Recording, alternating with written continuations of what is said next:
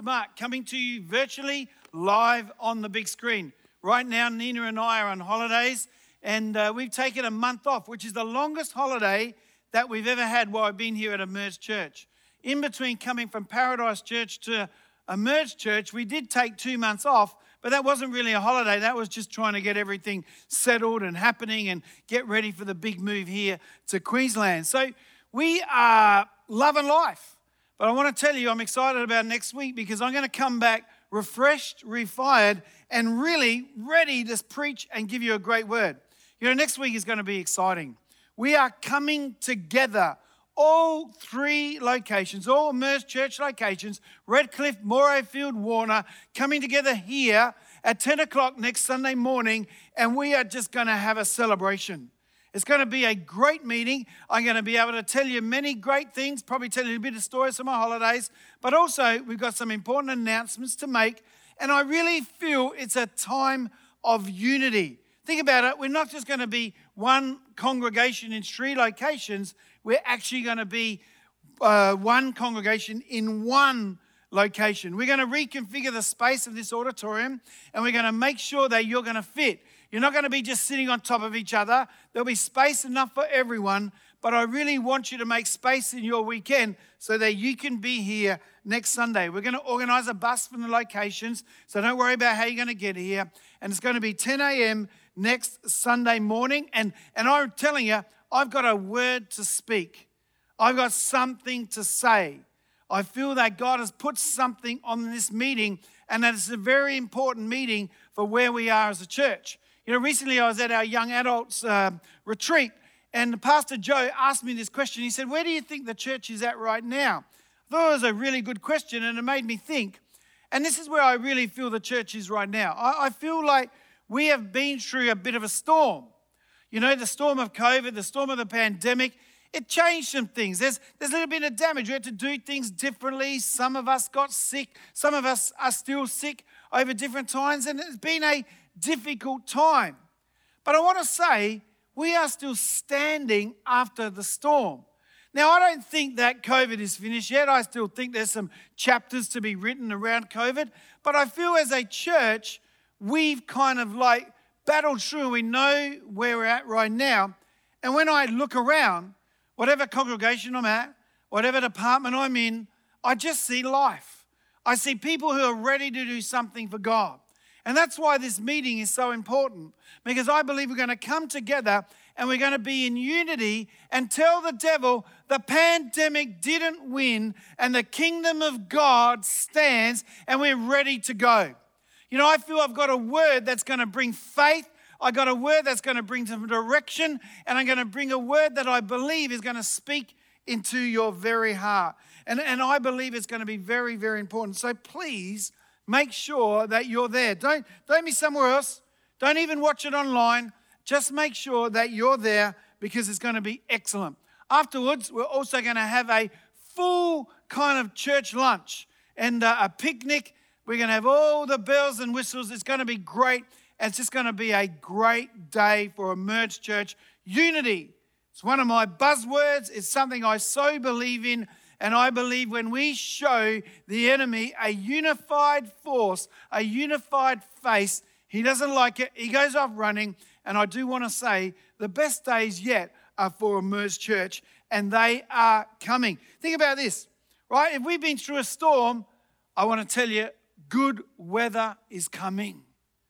And if we've been able to do what we did in a storm, how much better will we go when it's good weather? I believe that there's going to be unity. I believe there's going to be agreement. I believe there's going to be fresh vision, and we're going to go forward as a church. Also, next week in that meeting, we're going to receive together, not in 3 different places, but we're going to receive together our provision for the vision offering, and I think that's exciting too. So I want to thank you for your giving. I want to thank you for your sacrifice. I want to thank you that your offering is a statement of obedience that enables God to reach. And as you've heard on the video, that's what God wants to do in our offering this year. He wants us to reach. That's what he's wanting to do. You've heard it again and again. God, through Emerge Church, wants to reach individuals, reach into the local community, whether that be nationally or even internationally. God wants to reach people with a glorious gospel, and your giving enables Emerge Church to do that. You know, if you think about it, your giving extends God's reach. Yes, it may be Emerge Church, but I don't want Emerge Church to be famous. I want Jesus to be famous. And it's as we go out there and declare and proclaim the gospel that God starts to do things. You know, I've got no doubt that what God is going to ask some of you to give is a stretch. The very act of reaching is a stretch. For some of you, I believe it's going to be a point of obedience. And at the end of that obedience, at the end of that path of obedience, I believe there's going to be blessing and a greater way for you to be able to trust God. See these things as something that increases our faith, increases our ability to believe. So as I've told you before, if you don't want to give, you don't have to give. It's not what I'm about, trying to make you give. That's not my heart. If that's what you think my heart is, you've seriously misunderstood what I'm about. But I do believe it's a message that is of faith, and that it is one of the methods that God uses to stretch our faith. So please talk about it and at least ask God what it would be that He'd have you to give. So let me just pray for us right now. Father, I thank you that you want to reach many people. I thank you, God, that your heart is for people, oh God. And that, Father, you will always provide the resource, but you're going to use us to become or to be that resource. So, Lord, I pray that you would speak to individuals even right now, speak to families right now. And Father, even though it be a stretch, let there be an obedient response. Father, bless the giver and increase your kingdom and make the reach of Emerge Church go farther.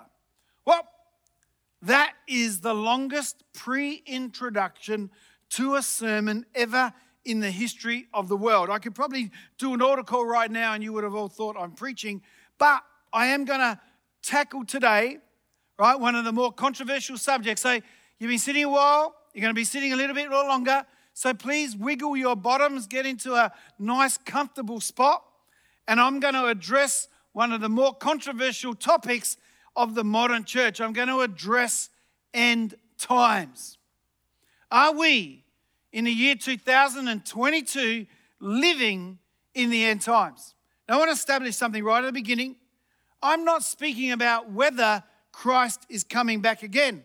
That is certain. There's no arguing about that. That's not controversial. That's just standard, straight doctrine. That's the truth. Jesus Christ is coming back again. He will one day return. The Messiah is coming back. It's not a vain hope that Christians have. It's not a fairy tale. Jesus is coming back. Let's have a look at the scripture. Acts 1, verse 11. Men of Galilee, they said, why are you standing here, staring into heaven?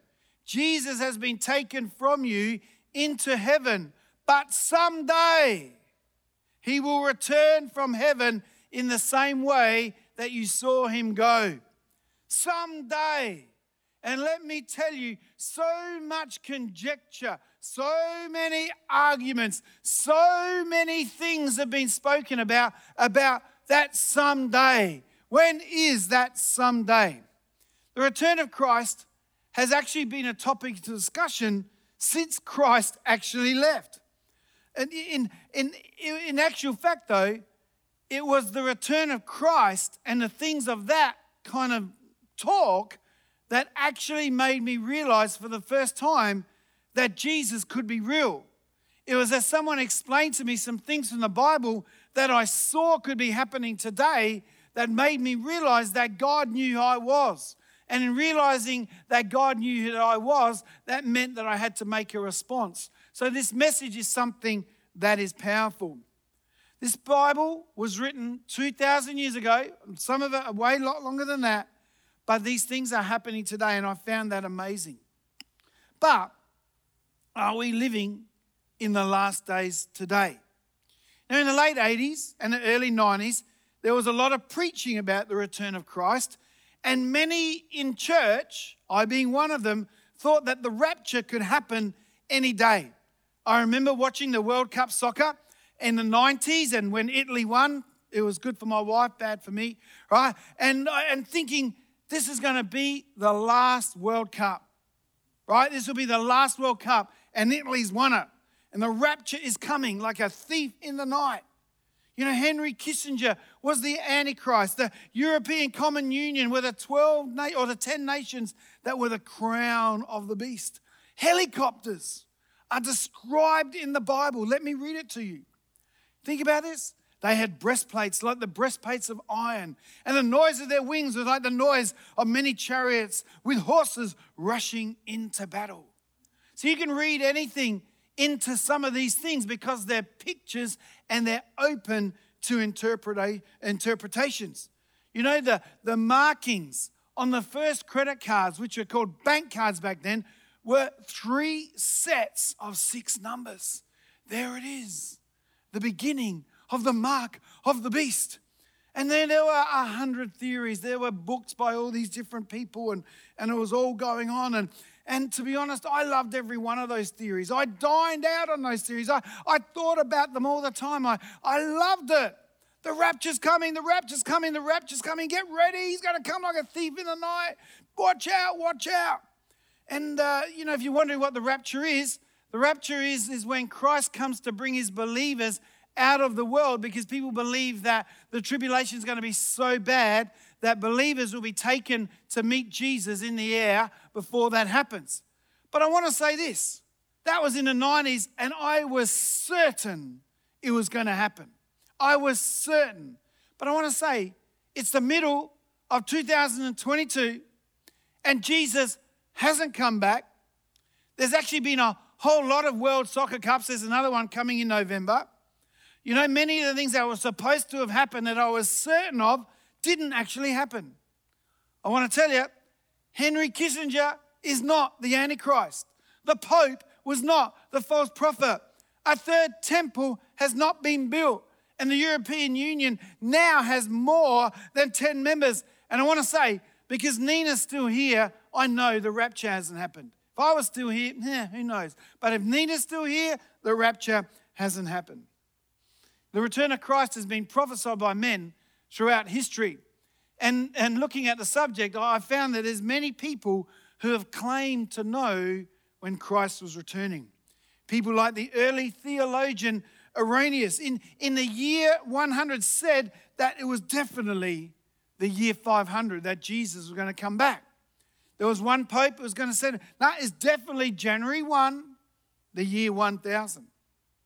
This is a crazy one. John Wesley, founder of the Methodist Church, one of the great men of God, just a wonderful man of God. If you want to stir yourself, read the stories of John Wesley. What a great man he was. But this is what he said. He said that the millennium was going to begin in 1836. He wrote that the Revelation 12 verse 14 referred to the years 1058 to 1836 when Christ should come. So let's have a look what Revelation 12 verse 14 says. But the woman was given the 2 wings of the great eagle so that she might fly from the serpent to the wilderness, to the place where she is nourished for a time and times and half a time. Obvious. That always says to me 1050, whatever it was, 1058 to 1836. That just seems to be crazy. How does he come to a conclusion like that? You know, Isaac Newton, the discoverer of gravity, I think he discovered, he was a great Christian scientist and a man who is a great apologist for the Christian faith. He actually predicted that Christ would return in the year 2000, but he was as right as the millennial bug. I filled up my kind of bathtub with water and did all that, but the millennium bug didn't happen, and neither did Jesus Christ come back on the year 2000. William Miller, and this is where you've got to see things. I want to show you why it can be getting trouble to kind of predict the time. William Miller, the leader of the Millerites, predicted that Christ would return on October 22nd of 1844. Jesus didn't. And for a period of time, the church went through a historic time called the Great Disappointment. Interestingly, it was the people who were affected by that disappointment that actually began the Seventh-day Adventist Church. The Baha'i faith which isn't even a Christian faith at all, when they saw that William Miller's prophecy, they said it did come true, because that was the day on October 22nd, 1844, that Bab, the kind of God that the Baha'is follow, they believed that Moses became Jesus, Jesus became Muhammad, and then Muhammad became Bab. So whole movements have been created because of some erroneous belief about the second coming of Christ. The Jehovah's Witnesses actually started, right? The Jehovah's Witnesses, we all know them, right? Actually started when Charles Russell, who was the originator of the Jehovah's Witnesses, proclaimed that Jesus had invisibly returned in 1874, which I kind of think is a struggle, because Jesus said you'll see, and you can't see that which is invisible. So we see lots of stuff happen around the return of Christ. In the First and Second World Wars, end-time prophecy was again and again used to describe and explain all the terrible state of affairs of the world at that time, yet Jesus didn't come back. So much of biblical end-time prophecy seems so pertinent during that time, yet Jesus didn't come back.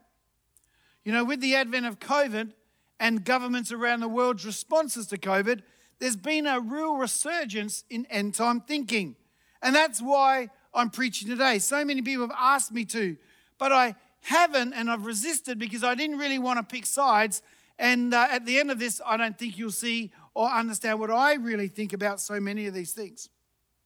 To be honest, I have no idea what many of the end times prophecies mean, or if they are relevant to the date today. There are many times within history where the conditions felt right, even though I believe that right now they're more right than they ever have been before. Though I do believe right now we are closer to having all those right conditions. The Bible tells us that Jesus himself doesn't know the time of his return. That was his Father's decision. Let's read it. Matthew 24, verse 36. But concerning that day and hour, no one knows, not even the angels of heaven, nor the Son, but the Father only. So if Jesus doesn't know, if the angels of heaven don't know, none of us can know. Doesn't matter how smart you are, how many scriptures you've read, you can't know. So my advice to you is this: don't get caught up in the mire. Don't be worried and concerned about all the controversies. It's not worth it. It's not profitable. Is this the beast?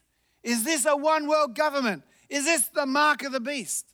The mark of the beast is actually a classic one where people get all sorts of things going on.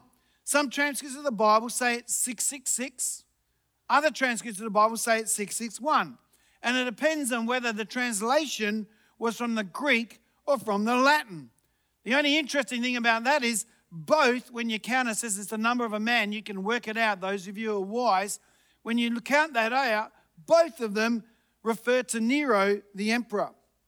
With the COVID-19 vaccine stopping people from being able to work, and many people couldn't go and do many things, it was easy to see some people believing that the vax was the mark of the beast. But then I want you to think about this. 30 years ago, it was credit cards. As I said, we were told that the bank card, which was the first credit card, had 3 sets of 6 figures, 666. So 30 years ago, it was credit cards. This time, it's the vax. And in 30 years' time, we don't even know what it could be. It doesn't matter. It doesn't mean it's not going to happen. I'm just saying, be careful before you attribute this to being it or that being it, rather than let us see that God overrides whatever that it is. And that's where I want to warn you. Don't get involved in the controversies. Get involved in knowing Jesus better. Look what Paul says to Titus. But avoid foolish controversies, genealogies, dissensions, and quarrels about the law, for they are unprofitable and worthless. Say it with me now. Unprofitable and worthless. That's what so many of the controversies are. They're unprofitable and they're worthless. Whether it's this or whether it's that. It doesn't really matter. It's always Jesus. And if you endeavor to know Jesus more, if you endeavor to look to Jesus more, if you endeavor to seek Jesus more, it doesn't actually matter. See, the book of Revelation was written to people who were in trouble. They were being persecuted to death. And they needed to know that no matter how much the world system was imposing itself upon them, that Jesus Christ was going to overcome. And that Jesus Christ had gone before them. It's about knowing Jesus. It's not about knowing all the machinations of how it's going to happen. So whether you're right or wrong, getting overly involved, the key word overly, in this stuff never helps you know Jesus better or promotes unity in the body. And that's what I guess as a pastor I don't like about this stuff, because it divides people. It makes people take sides. And I've never thought that was wise in anything, whether it be about demons, whether it be about tithing, whether it be whatever, all the different things are. Let's not just do things that divide us. Let's do things that bring us together. Also, too, is it actually there's a form of, I guess, superiority, because I've got this special knowledge that I saw on this thing or I read about there. And so therefore I'm kind of more in the know than you are. And so therefore I'm a bit closer to Jesus than you are. And I don't like that. I don't like that. I think Jesus made us all the same. We're all just sinners in need of a Savior who are saved by the grace of God and need to sit in the love of God. But I do believe that we are living in the last days and that Jesus is coming back soon. Matthew 24, Mark 13, and Luke 21 are the chapters where Jesus speaks of the end days. I don't want to read it all because that's one of the bigger chapters of the Bible. So Jesus is leaving the temple after teaching there. And his disciples start talking about the ornate stonework and the majesty of the temple building. They're going, have you seen this place? Like, this is amazing. Wow, this is incredible. Look at those pillars. Look at that ornate work. Look at those intricate Oh, this place is amazing. Jesus, you must think this is incredible. But Jesus, he interrupts them and he says, let's get our focus right. He goes, there's a time coming where this temple will be destroyed and not one stone will be left upon its other. So he's saying, don't worry about that stuff. Don't worry about the stuff. That's not important. And 70 years later, that actually happened.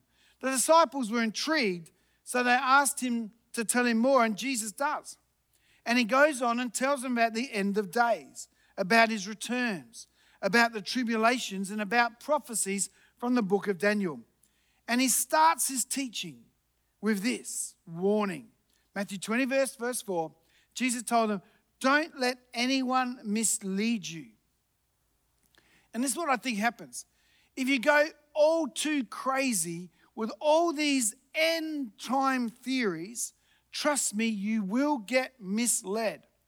So Jesus tells them of wars, of threats of wars, of earthquakes, of persecutions, of false messiahs, of signs in the sky. He talks of them, of Jerusalem being surrounded by armies. And he finishes that off by telling them that these are the signs of the times. When you see these things happening, you know that it's going to be close. To show his point, he uses two analogies. He uses the one of vultures circling. He says, when you see the vultures circling, you know that there's something dead on the ground. You know that something has ended and then life has ended there. And he says, so you know that that's what tells you. You see the vultures, that tells you what's happened. Then he says there's a fig tree. He goes, when these leaves come out, you know that that fig tree is about to produce fruit. You see the sign.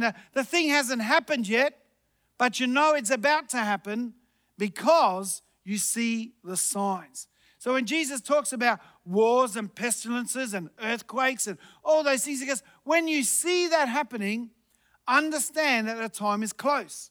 And so you can see why, for so many, they've said, oh, it must be happening now. It must be happening now. For in history, there's been many of those things happening all the different times. So many of these signs have been there, as I said, before Jesus ascended into heaven. One of the differences now is that we have modern technology. You know, before, if something happened in Palestine, they really wouldn't have any idea for maybe a month or so in Rome what had actually happened. Right? If something happened in China, they didn't even know China existed back then. So they have no idea of what was going on in the world. Right now, something happens, we know in 2 minutes. And it doesn't matter whether it happens in China, Japan, in the middle of India, in the middle of our Queen Street Mall. Someone has got a camera in their pocket and they're going to take a picture of it, and we are going to see what it is that we're wanting to see. And so that's what we're saying. We can see the signs now more than what we've ever had. And sometimes I wonder that's another reason why there's so much more interest. So it's a sign. These are the signs. If I was coming to your house tonight and you knew about, 6 o'clock, Pastor Mark's going to come to my house, and you heard a car come up at about 5 to 6, you heard a door close, you heard footsteps on the driveway, I'm not at your house yet, but you know I'm coming. So those signs, the things that are going on in the earth today, are a sign that what Jesus said, that he's going to come back one day, is true. And right now, we're hearing the footsteps of Jesus. So he may not be here yet, but he's definitely coming. So I want to talk to you about some of these signs and ask ourselves, are we living in the last days? I don't want to come across as an expert because I'm certainly not. And to be honest, I actually don't want to get into the debates of this or that or this and all these other things. I don't want to. I don't feel that it's profitable or worthwhile. I just want to tell you what the Bible says, kind of, I guess, in headlines. So let's get into what the Bible says. Most scholars believe that one event in 1948 actually ushered in the last days, and that was the establishment of Israel as a sovereign country. Almost all end-time prophecy concerns Jerusalem and the Jews. So until Israel became a country, right, to be honest, none of end-time prophecy could actually be fulfilled. The Bible tells us this is going to happen. Ezekiel 28, verses 25, 26. This is what the sovereign Lord says. The people of Israel will again live in their own land, the land I gave my servant Jacob. For I will gather them from the distant lands where I have scattered them. I will reveal to the nations of the world my holiness among my people. They will live safely in Israel and build their homes and plant their vineyards. And when I punish the neighboring nations that treated them with contempt, they will know that I am the Lord their God. The establishment of Israel didn't come easy. The Jews were a marginalized and mostly hated people all throughout Europe. And they realized that no matter where they were, that they were always going to be considered Jewish. So if they lived in France, they wouldn't be French, they'd be Jewish. If they lived in England, they wouldn't be English, they'd be Jewish. If they lived in Russia, they wouldn't be Russian, they'd be Jewish. And what would happen is that the people didn't like them because God had blessed them. And they stayed amongst themselves, and there was much anti-Semitism. It was very terrible. A Jewish reading of history is almost like a horror story of death and destruction. And the church didn't help. Christians really didn't help. You know, the great men of God, some men of God were outrightly anti-Semitic. Martin Luther, the person of grace, this is what he said. He said, if you killed a Jew, you were doing God a favor. And so we see that anti-Semitism really was rife throughout all of Europe, maybe throughout all of the world really. And it ended up with the Holocaust in which 6 million Jews were killed. You know, the Jews have been killed for centuries before that all over Europe, but this was kind of like the final straw. And to be honest, this is why, and you see this when you go to Israel, that the Jews in Israel disregard Christianity. They see it as the religion of their oppressors. because Christians would kind of put them in the gas chambers and do sorts of things and call them Christ killers. So because of the Holocaust, the world took notice. Israel was under British rule, and they slowly allowed the Jews to buy land. And the Turks sold them the land. And they sold them what they thought was worthless land that could never be grown on. They didn't think it was going to be good. But the Jews, through hard work, through their kibbutzes, turned that land into fertile ground, and more Jews started to come. And in 1948, by a United Nations decree, the British gave Israel to the Jews. And to be honest, they've been fighting to keep that land to this day. You know, if you were to come with us on our trip to Israel next year, you're going to see many of these things and hear so much of their history. It's fascinating stuff to actually see the Bible in action right in front of your eyes. You know, today they're still surrounded on all sides by nations who outrightly declare that they just want to drive every Jew into the sea. So, number one, without Israel, there can be no return of Christ. And it's remarkable that 1900 years and 48 or so years later, Israel is established. So, let's have a look at the things that Jesus said and see if they're there. False cults. Are there false cults? Yes, lots of them. You can worship the spaghetti monster in the sky if you so wants to do that. Right? Wars and rumors of wars. Yes. World War I was called the war to end all wars. Well, unfortunately, that didn't happen. Famines. Are there famines? You know, it's terrible, really. There's enough food in the world to go around, but there's still many famines around the world. Pestilence. Well, we know about that. Anyone know a thing called COVID-19? Right now. In 2019, do you know 25% of all the world's pigs were actually killed through a thing called African swine fever? Earthquakes. Yes, there's earthquakes. Persecutions. Absolutely. All around the world, Christians are dying for their faith. And now even in Western countries where there's been a bastion of the church, Christians are being persecuted in all sorts of ways. And I know that you say that. Lawlessness. Just turn on the news. You'll see lots of lawlessness. But also it says the gospel will be preached. And I love this. It says in the last days that the reaper will overtake the sower. And I want to tell you right now that there is a move of God throughout the world. Many, many millions of people are being saved. And it's said that there are more people alive today who are in faith in Christ than there would be in heaven. That's amazing. Paul also talks to us about the end times. Let's see if they kind of match to what's going on today. 2 Timothy 3 verses 1 and 5. You should also know this, Timothy, that in the last days, there's going to be some very difficult times. For people will love only themselves and their money. They will be boastful and proud, scoffing at God, disobedient to their parents, and ungrateful. They'll consider nothing sacred. They'll be unloving and unforgiving, and they will slander others and have no self-control. They will be cruel, and they'll have no interest in what is good. They'll betray their friends, be reckless, and be puffed up with pride, and love pleasure rather than God. They'll act as if they're religious, but they will reject the power that could make them godly. You must stay away from people like that. So let's have a look. Are some of these things happening right now? Well, number one, love of money and themselves. Amen. Look at the corporate greed. Am I the only one who thinks it'd be okay if a bank made only $4 billion instead of $5 billion and use that other $1 billion to kind of help people and give people a job? Maybe I'm crazy, right? Number two, proud and boastful, scoffing at God. Some of the arrogant atheists that are around right now that want to make you seem so foolish because you believe in the invisible sky God. Right? It's just arrogance, scoffing at God. And we see it more and more. Disobedient to parents, considering nothing sacred. You know, parents used to complain that the Rolling Stones were an evil, terrible influence on their children. My goodness, some of the music that's out today, they're wishing, bring the Rolling Stones back. It's so much better. Look how movies have changed.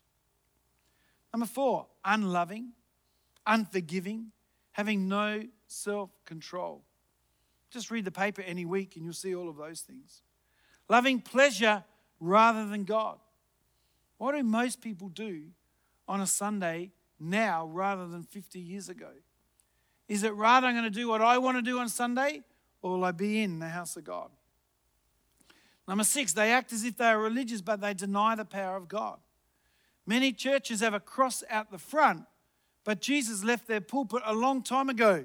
And they spend all their time trying to disprove miracles and disprove the resurrection and try and make it all nicey.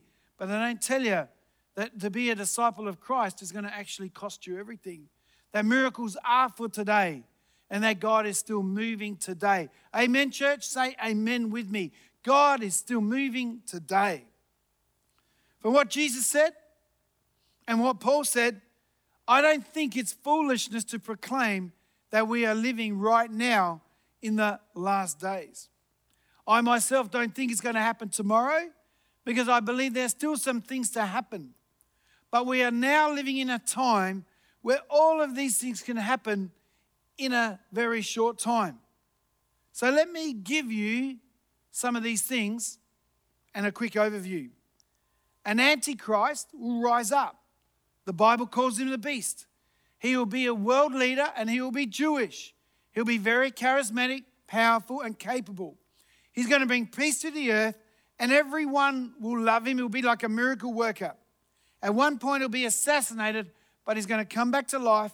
Everyone will see this, and it's a false type of the resurrection. Number 2, the Antichrist will work hand in hand with one whom the Bible calls the false prophet. The false prophet will be a religious man, and he will bring all the religions together and make a one world religion. He will cause everyone to worship the Antichrist. And there's a possibility that it'll be these two that will see the establishment of another temple in Jerusalem. During these times, there's going to be many great disasters all over the world with many people dying, maybe up to half the world's population. That's pretty scary.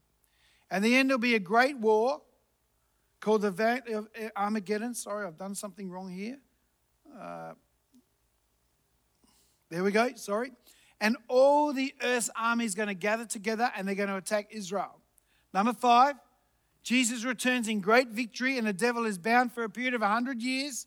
Number 6, after 1,000 years, the devil's released. He causes much strife, but is immediately dealt with and banished into the lake of fire. So they're the things that the Bible says. No argument about those things. They're clear and they're to be said.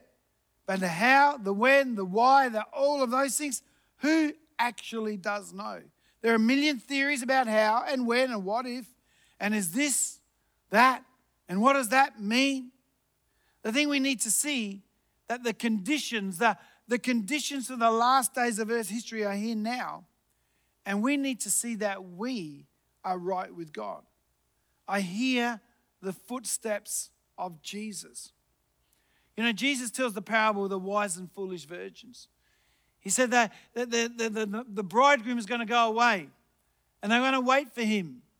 And he said you needed to have your oil in your lamp and you needed to be ready. What happens, because it seems like, they've been talking about this forever, that Jesus is coming back. We go and live our own lives. No, that's not what to do. That's not what to do. We're to be ready and we're to have oil in our lamps, a strong relationship with Jesus. You know, when Jesus was speaking that, he wasn't actually speaking to Christians. He's speaking about the end times to non-Christians. He says, Christians, you be ready. That's what we're called to do. So maybe the band could come and each of the Redcliffe, Morayfield and Warner, get the little piano player going on. That's very nice. Thank you. So there you have it. A very, very quick overview of the end times. I purposely wasn't definitive. I just don't think you can be. I gave you the headlines, and I believe much of the story is yet to be written. Think about this. Jesus himself fulfilled over 60 prophecies that the Bible told us about. But to understand them before he actually came would have been impossible. Only after he was died and had been resurrected and ascended into heaven could we see that those passages of Scripture actually meant Jesus Christ of Nazareth. In regard to end times prophecy, only once it has been fulfilled will we really have all the truth. So let me finish with this. Why is end time prophecy so alluring? Why does it draw us in so easily? I've showed that right from the start, 100 years after Christ ascended, people were already wondering. They're already teaching. They're already proclamating theories. And I want to tell you this, it's because we are eternal beings. Eternity is written on all of our hearts. We all know inherently that there's something after life, that this life is not what it's all about, and that this life just can't be all that there is. So I want to say, instead of letting that draw of eternity call you into seeking the hows and the whys and the whats and the whens, let that call of eternity in your heart cause you to draw after Jesus, to seek after Jesus, who Revelation calls the Alpha and the Omega. It all begins with Jesus, it all ends with Jesus. So let's not get sidetracked in the middle by going after something that's not Jesus. You know, Revelation is not a book about the end times. It describes some of the end times. The revelation of Jesus is exactly that, the revelation of Jesus. The book of Revelation was written to reveal Jesus. Jesus, the one who overcomes everything. And if we stand with Jesus and not the kingdoms and philosophies of this world, we will surely overcome. Father, I pray right now for everyone under the sound of my voice. I pray that they, oh Lord, would be stirred, oh God, to seek you, oh God. Father, that where fear comes because I read this, or fear comes because I read that, where fear comes because of something that was said, oh God. Father, Lord, let it not cause fear of the end times, but let us cause praise. Let it cause seeking. Let it cause faith. Let it cause reliance. Let it cause response, oh God, to Jesus. Father, whatever happens, it's going to happen. Your word has said it. No matter washing, no matter how much we wish it wouldn't happen, it's what's going to happen. There is going to be tribulation. There is going to be all of these things. But you are Lord of these things. You are Master of these things, oh God. And so, Lord, we look to you and we ask that you, oh God, guard our hearts. In Jesus' name, amen.